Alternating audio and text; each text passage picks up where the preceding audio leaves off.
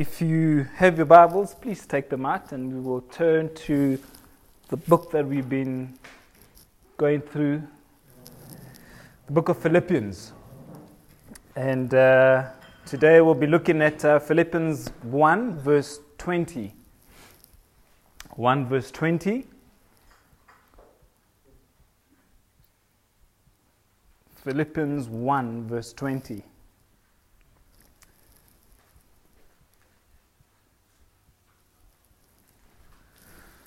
And this is what it says.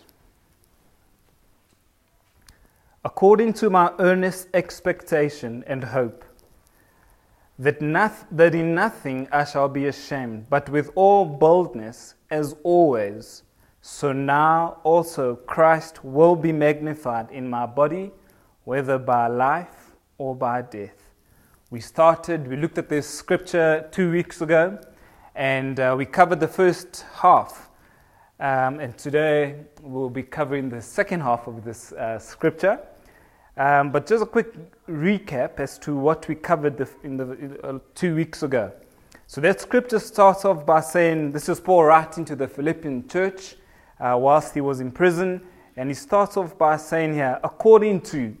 And that according to means that it was part of his norm. It's how Paul lived his life. This was the norm that he expected and lived as an individual, even in prison and outside of prison as well. This was his spiritual aspiration. Then he carries on and says, according to my earnest expectation. And this earnest expectation that he mentions here is an intense term for concentration. We learned that there's a concentration in what he was saying. It means to anticipate by watching very carefully for something. This word was used in a guarding term. So in the army, the guards they have an earnest expectation as they're looking out for the enemy. They are concentrating. These guards train to see the enemy. They wait for and look out for any slight movement that the enemy might present. And so we ask the question, well, what was Paul so intensely concentrating upon? He's in prison. He's not in a war. He's not looking out for enemies as we would understand. He's in prison. So what was he concentrating upon? And the answer was that he wanted to magnify Christ in his life. He wanted to magnify Christ in his life. He made the statement that very few people can focus and concentrate for long periods of time. Very few of us do that. And then we made the statement that a quality Christian life takes concentration. To live a quality Christian life that we're called to live today takes concentration. A Christian who does not focus upon orientating every aspect of his or her life toward Christ will live with short-term, short-sighted, and limited ends in view. Then as we continued, I made a statement, and I asked us to think of all our failures. Remember that? Think of all the times that we have failed. We have questions. I should have done this. I should have studied more. I should have done that. It would be different if I did that.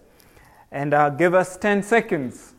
And I asked, for the next 10 seconds, please think of all the things that you should have done, all the failures that come up to your mind. And I looked at the crowd, and it looked as though you guys were quite concentrating. And then I cut it. And then Wesley says, thankfully you cut it, others would have been there the whole day thinking of all the failures. And the reason for that exercise was to drive this point home, that the failures that we've had in our lives and us thinking and lamenting upon them are absolutely futile. I said that it means absolutely nothing. Yes, you can look back because we learn from our failures, but us remaining in that place does nothing. It adds nothing to our lives, it actually takes away from us.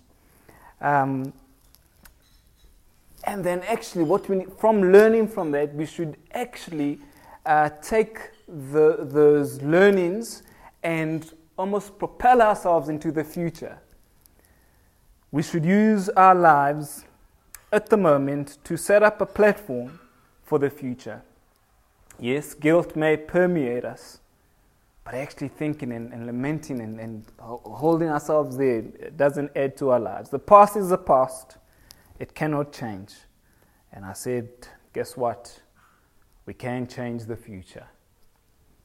We can change the future. There is hope, especially for us who know Christ.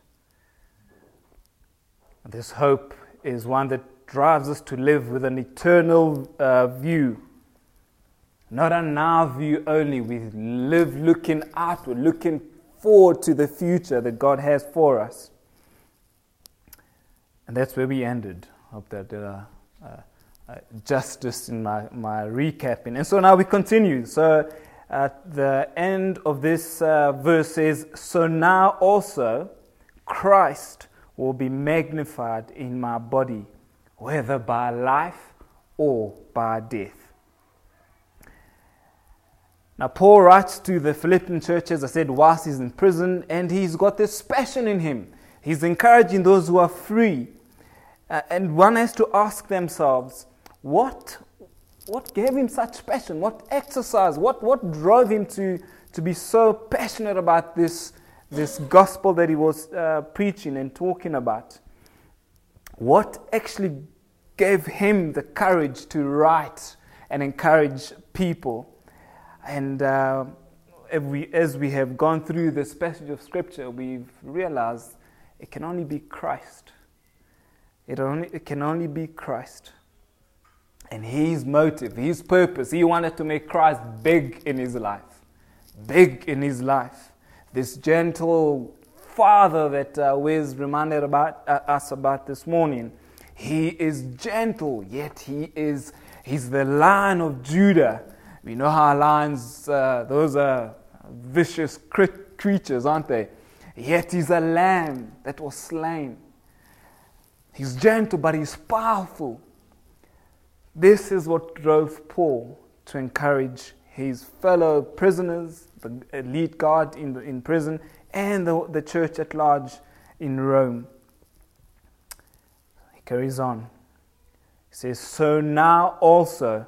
Now means that whilst he is in prison, he is wanting to make Christ big. He wanted Christ to be magnified in his body.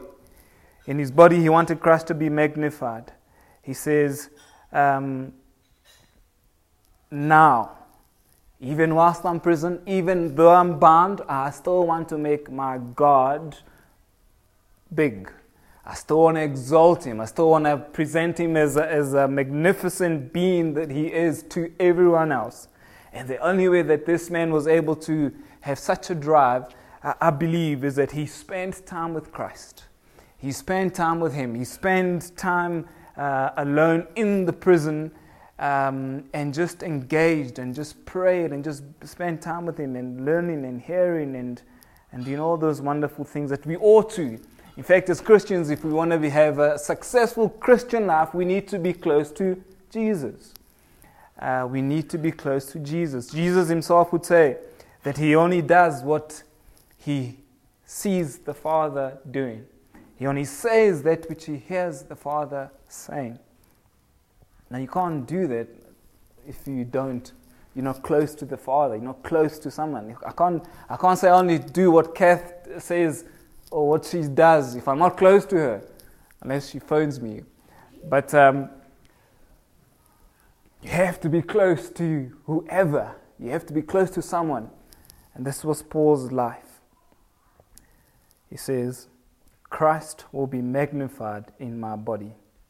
So now also Christ will be magnified in my body. Verse 18 earlier on speaks about Christ is preached. This verse 20, is an advance on that. Christ will be magnified. See, Christ preached in verse 18 has to do with words. Christ magnified now in verse 20 has to do with works.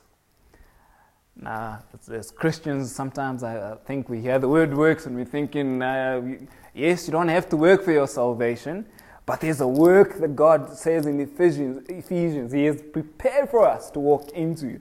And it's a delight for us to walk into. We get fulfilled and we get passionate and we get almost riled up because of the work that He has prepared for us. It's not a drag, it's not a must, it's just walk into it and you get fulfilled because He has prepared good works for us. See, it's not a question of either or, but of both and.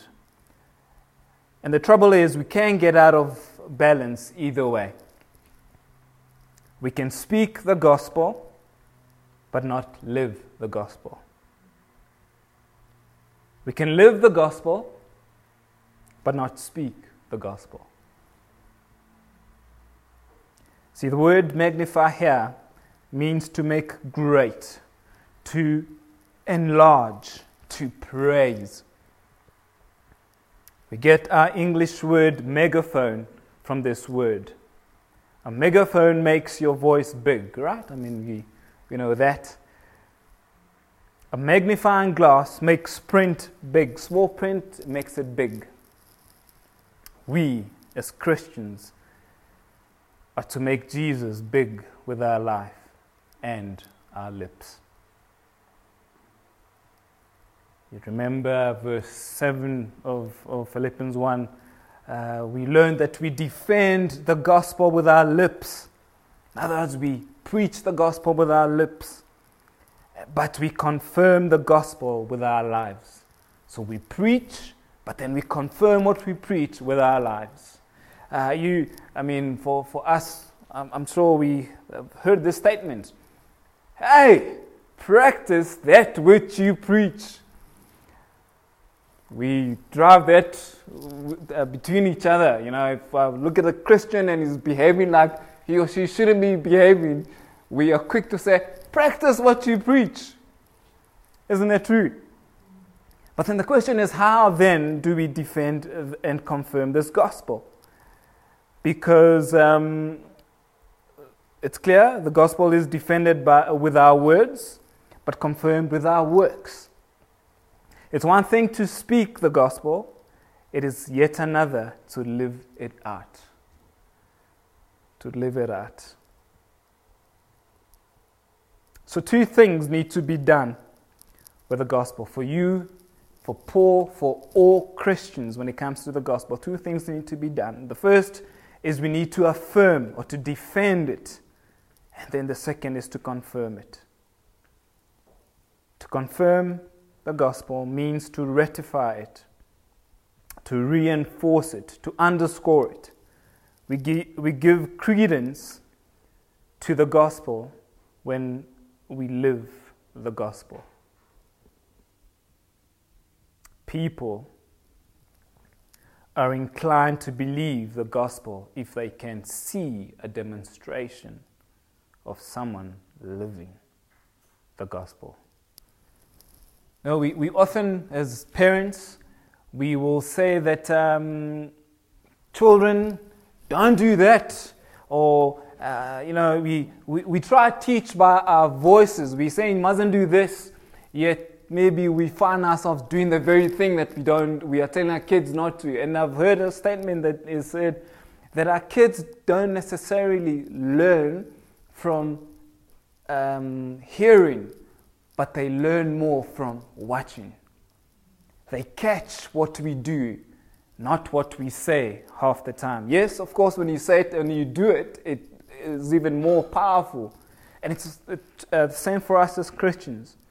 We want to go and preach the gospel to the world, yet our lives don't align to the gospel of Jesus Christ. So what has the gospel done for you? A person who doesn't know Christ would ask, okay, so you're preaching the gospel. What has it done for you? What has it done for you? Has the gospel transformed your way of living. You know where you were. The gospel has come into your life. Jesus Christ has come and saved you. He has. How has He transformed your life? How can you show me that this has happened? Some change has taken place. Did the gospel ever help you actually? And you would say, yes, it has. It has. And then the person would say, then tell me how. In fact, show me how. You can tell me how, and I will kind of believe what you're saying. But actually, if you show me how by the way you live your life, it holds more weight than you just telling me. This is what it means to bear testimony. To confirm the gospel means to report what the gospel did for you and I. Before I became a Christian, I was this and that. But now that I'm a Christian, I am this way and that way. That is what it means to confirm the gospel. So Paul continues in this passage of Scripture. It says, Christ will be magnified in my body. The word magnified in the Greek means that Christ receives magnification by our action. Christ receives magnification by our action. Not necessarily just by our words. Yes, He receives glory when we proclaim. But man, He receives even more glory when we live according to what He says. So there are two types of magnification. The first is microscope and the second is telescope. The microscope makes the little seem big, but this is not the picture here. The telescope makes the actually big loom bigger. The telescope makes it makes it bigger, looks bigger as it were. And our task as Christians is to bring the proportions of who Jesus truly is to the fore, to make Him big in our lives so that others can see Him. They can see how our lives actually support what we are preaching. Our lives actually support what we believe. Mary used this word when she said, my soul magnifies the Lord, and my spirit has rejoiced in God my Savior. This is when Mary was told that she will bear a child. She will bear a child. And her response was, my soul magnifies the Lord, and my spirit has rejoiced in God my Savior.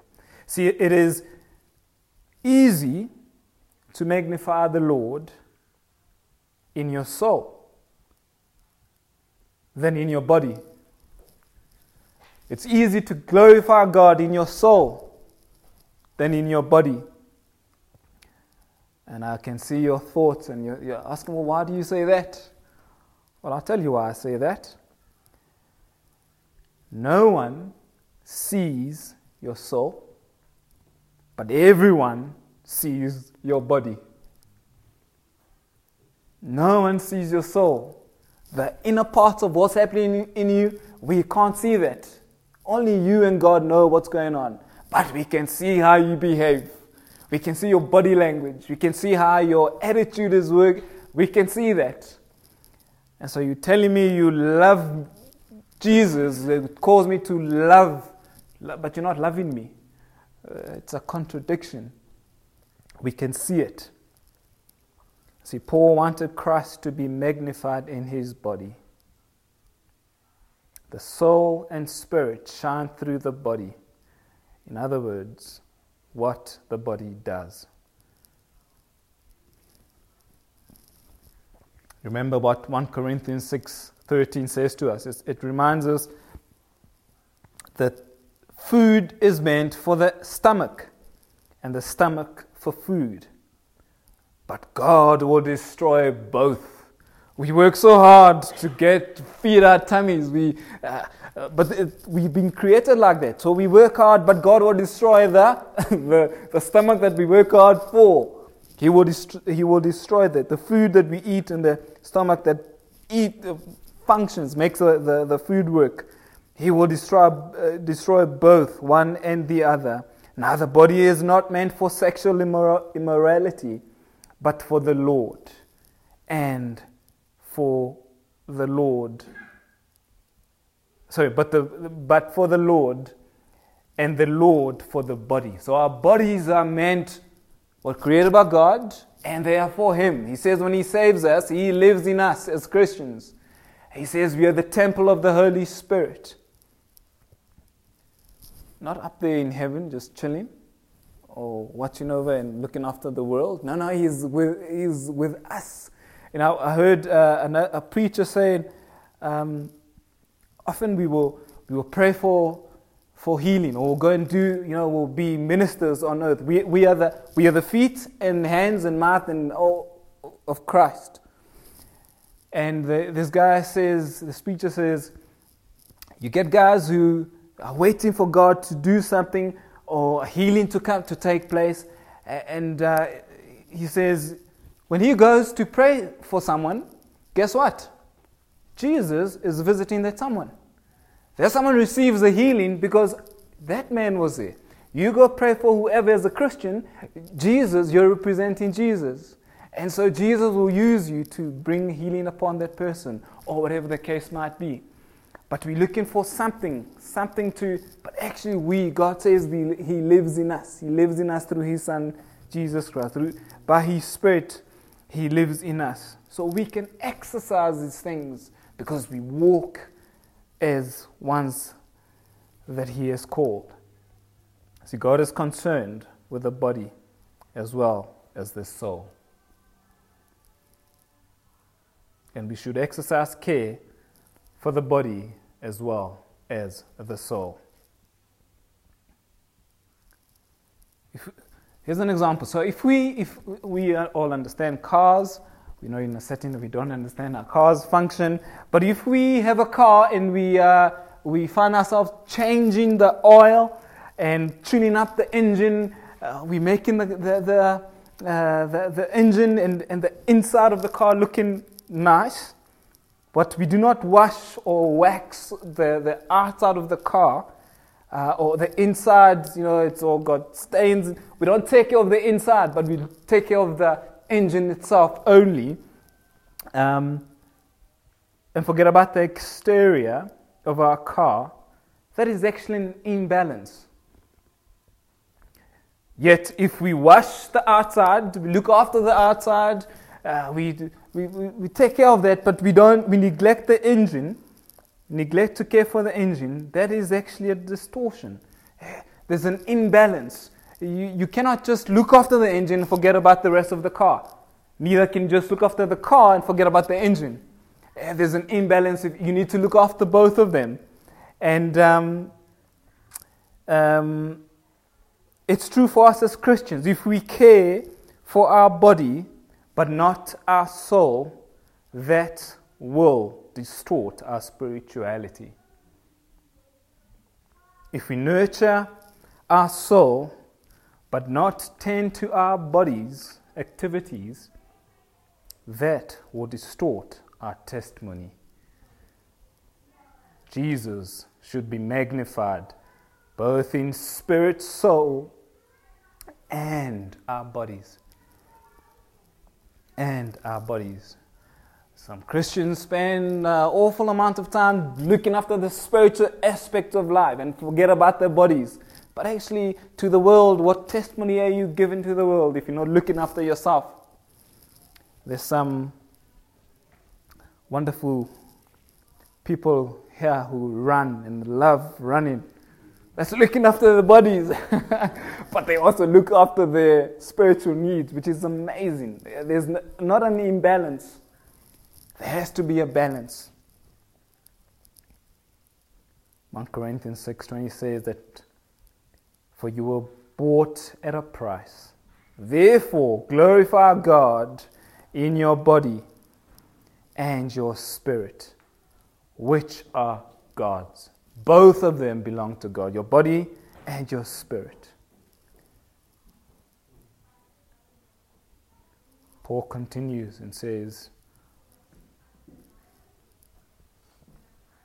that Christ will be magnified in my body, whether by life or by death. Now here we come to two alternatives. If Paul was to die at the hands of the executioner whilst he was in prison, he still wanted Jesus to be seen as big in his life. In that situation, he still wanted Jesus to be magnified. And he looked for every opportunity in the prison, in his circumstance, to make Jesus big. If Paul should continue to live, he tried to make Jesus grand to everyone he met. So we learn from Paul. Paul's our example. How are we magnifying Jesus in our day-to-day lives? How are you magnifying Jesus in your day-to-day life? What situation are you in? Are you looking for opportunity to make him big? Or do you allow for life circumstances to be bigger than him? Remember, that which you focus on becomes big in your life. So let's focus on him who gives us life. Him who tells us that he owns the body and the spirit. Yet he doesn't control it, doesn't lord himself over us. Gives us the freedom to choose.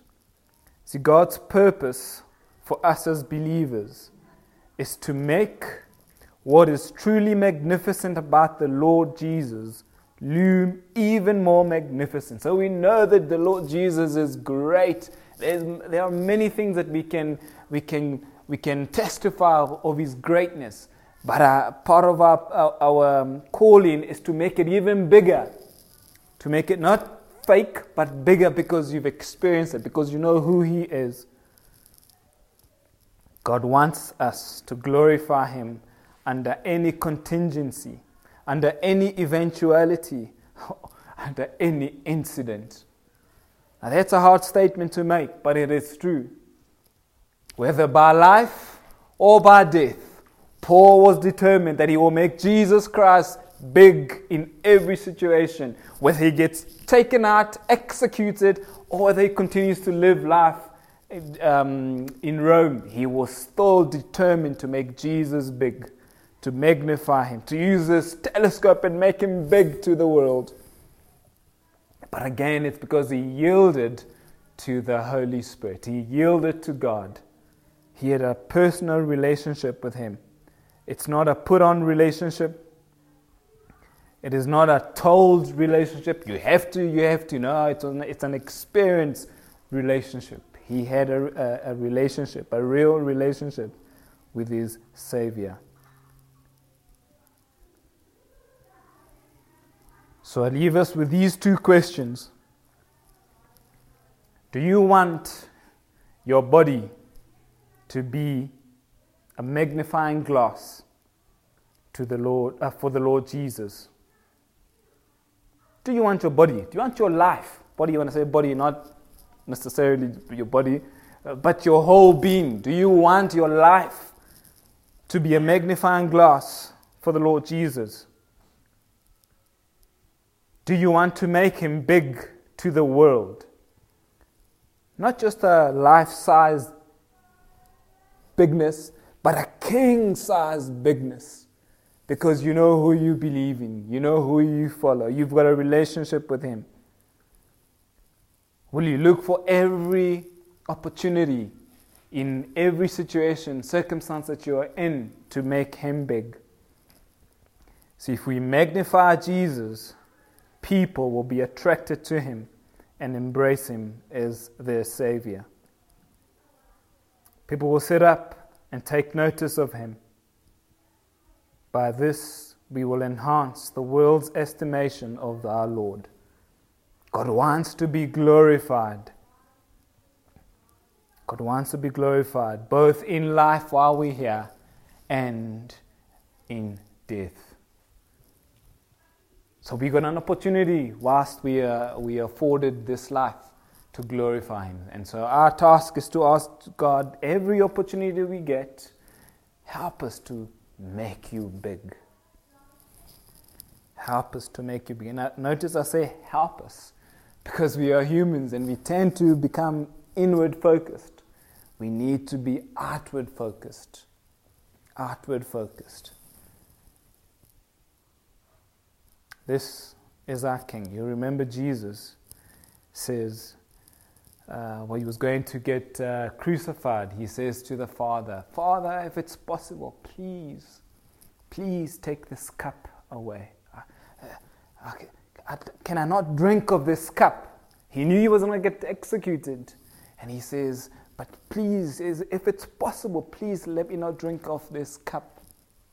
But he ends off by saying, not my will, Father, but your will be done. Not your will. Not my will, but your will.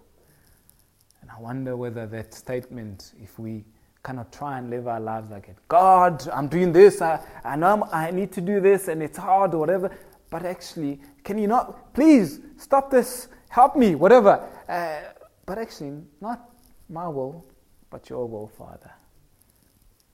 Because God wants to be exalted and needs to be exalted.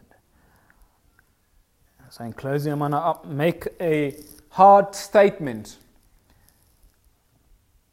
But this statement is directed toward me first and then to the church.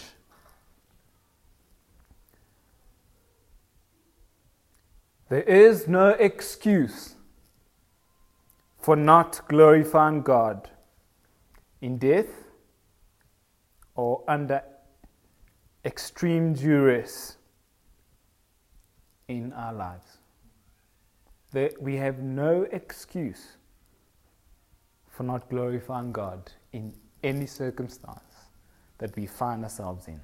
Whether you are sick, you've been blown with sickness, whatever the case is, or you have lots or you have not, we have no excuse for not glorifying God in our lives. I'm going to ask us to close our eyes. I'm going to pray. Father, Holy Spirit, thank you for your word. And I pray, Lord, for myself and for our family this morning, that you'd help us, God, to make you big in our lives. That, Lord, our lives would represent you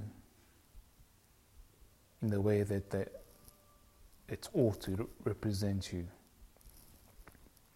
Thank you for your mercy, your love, and your grace upon us. Thank you, Lord, for your faithfulness.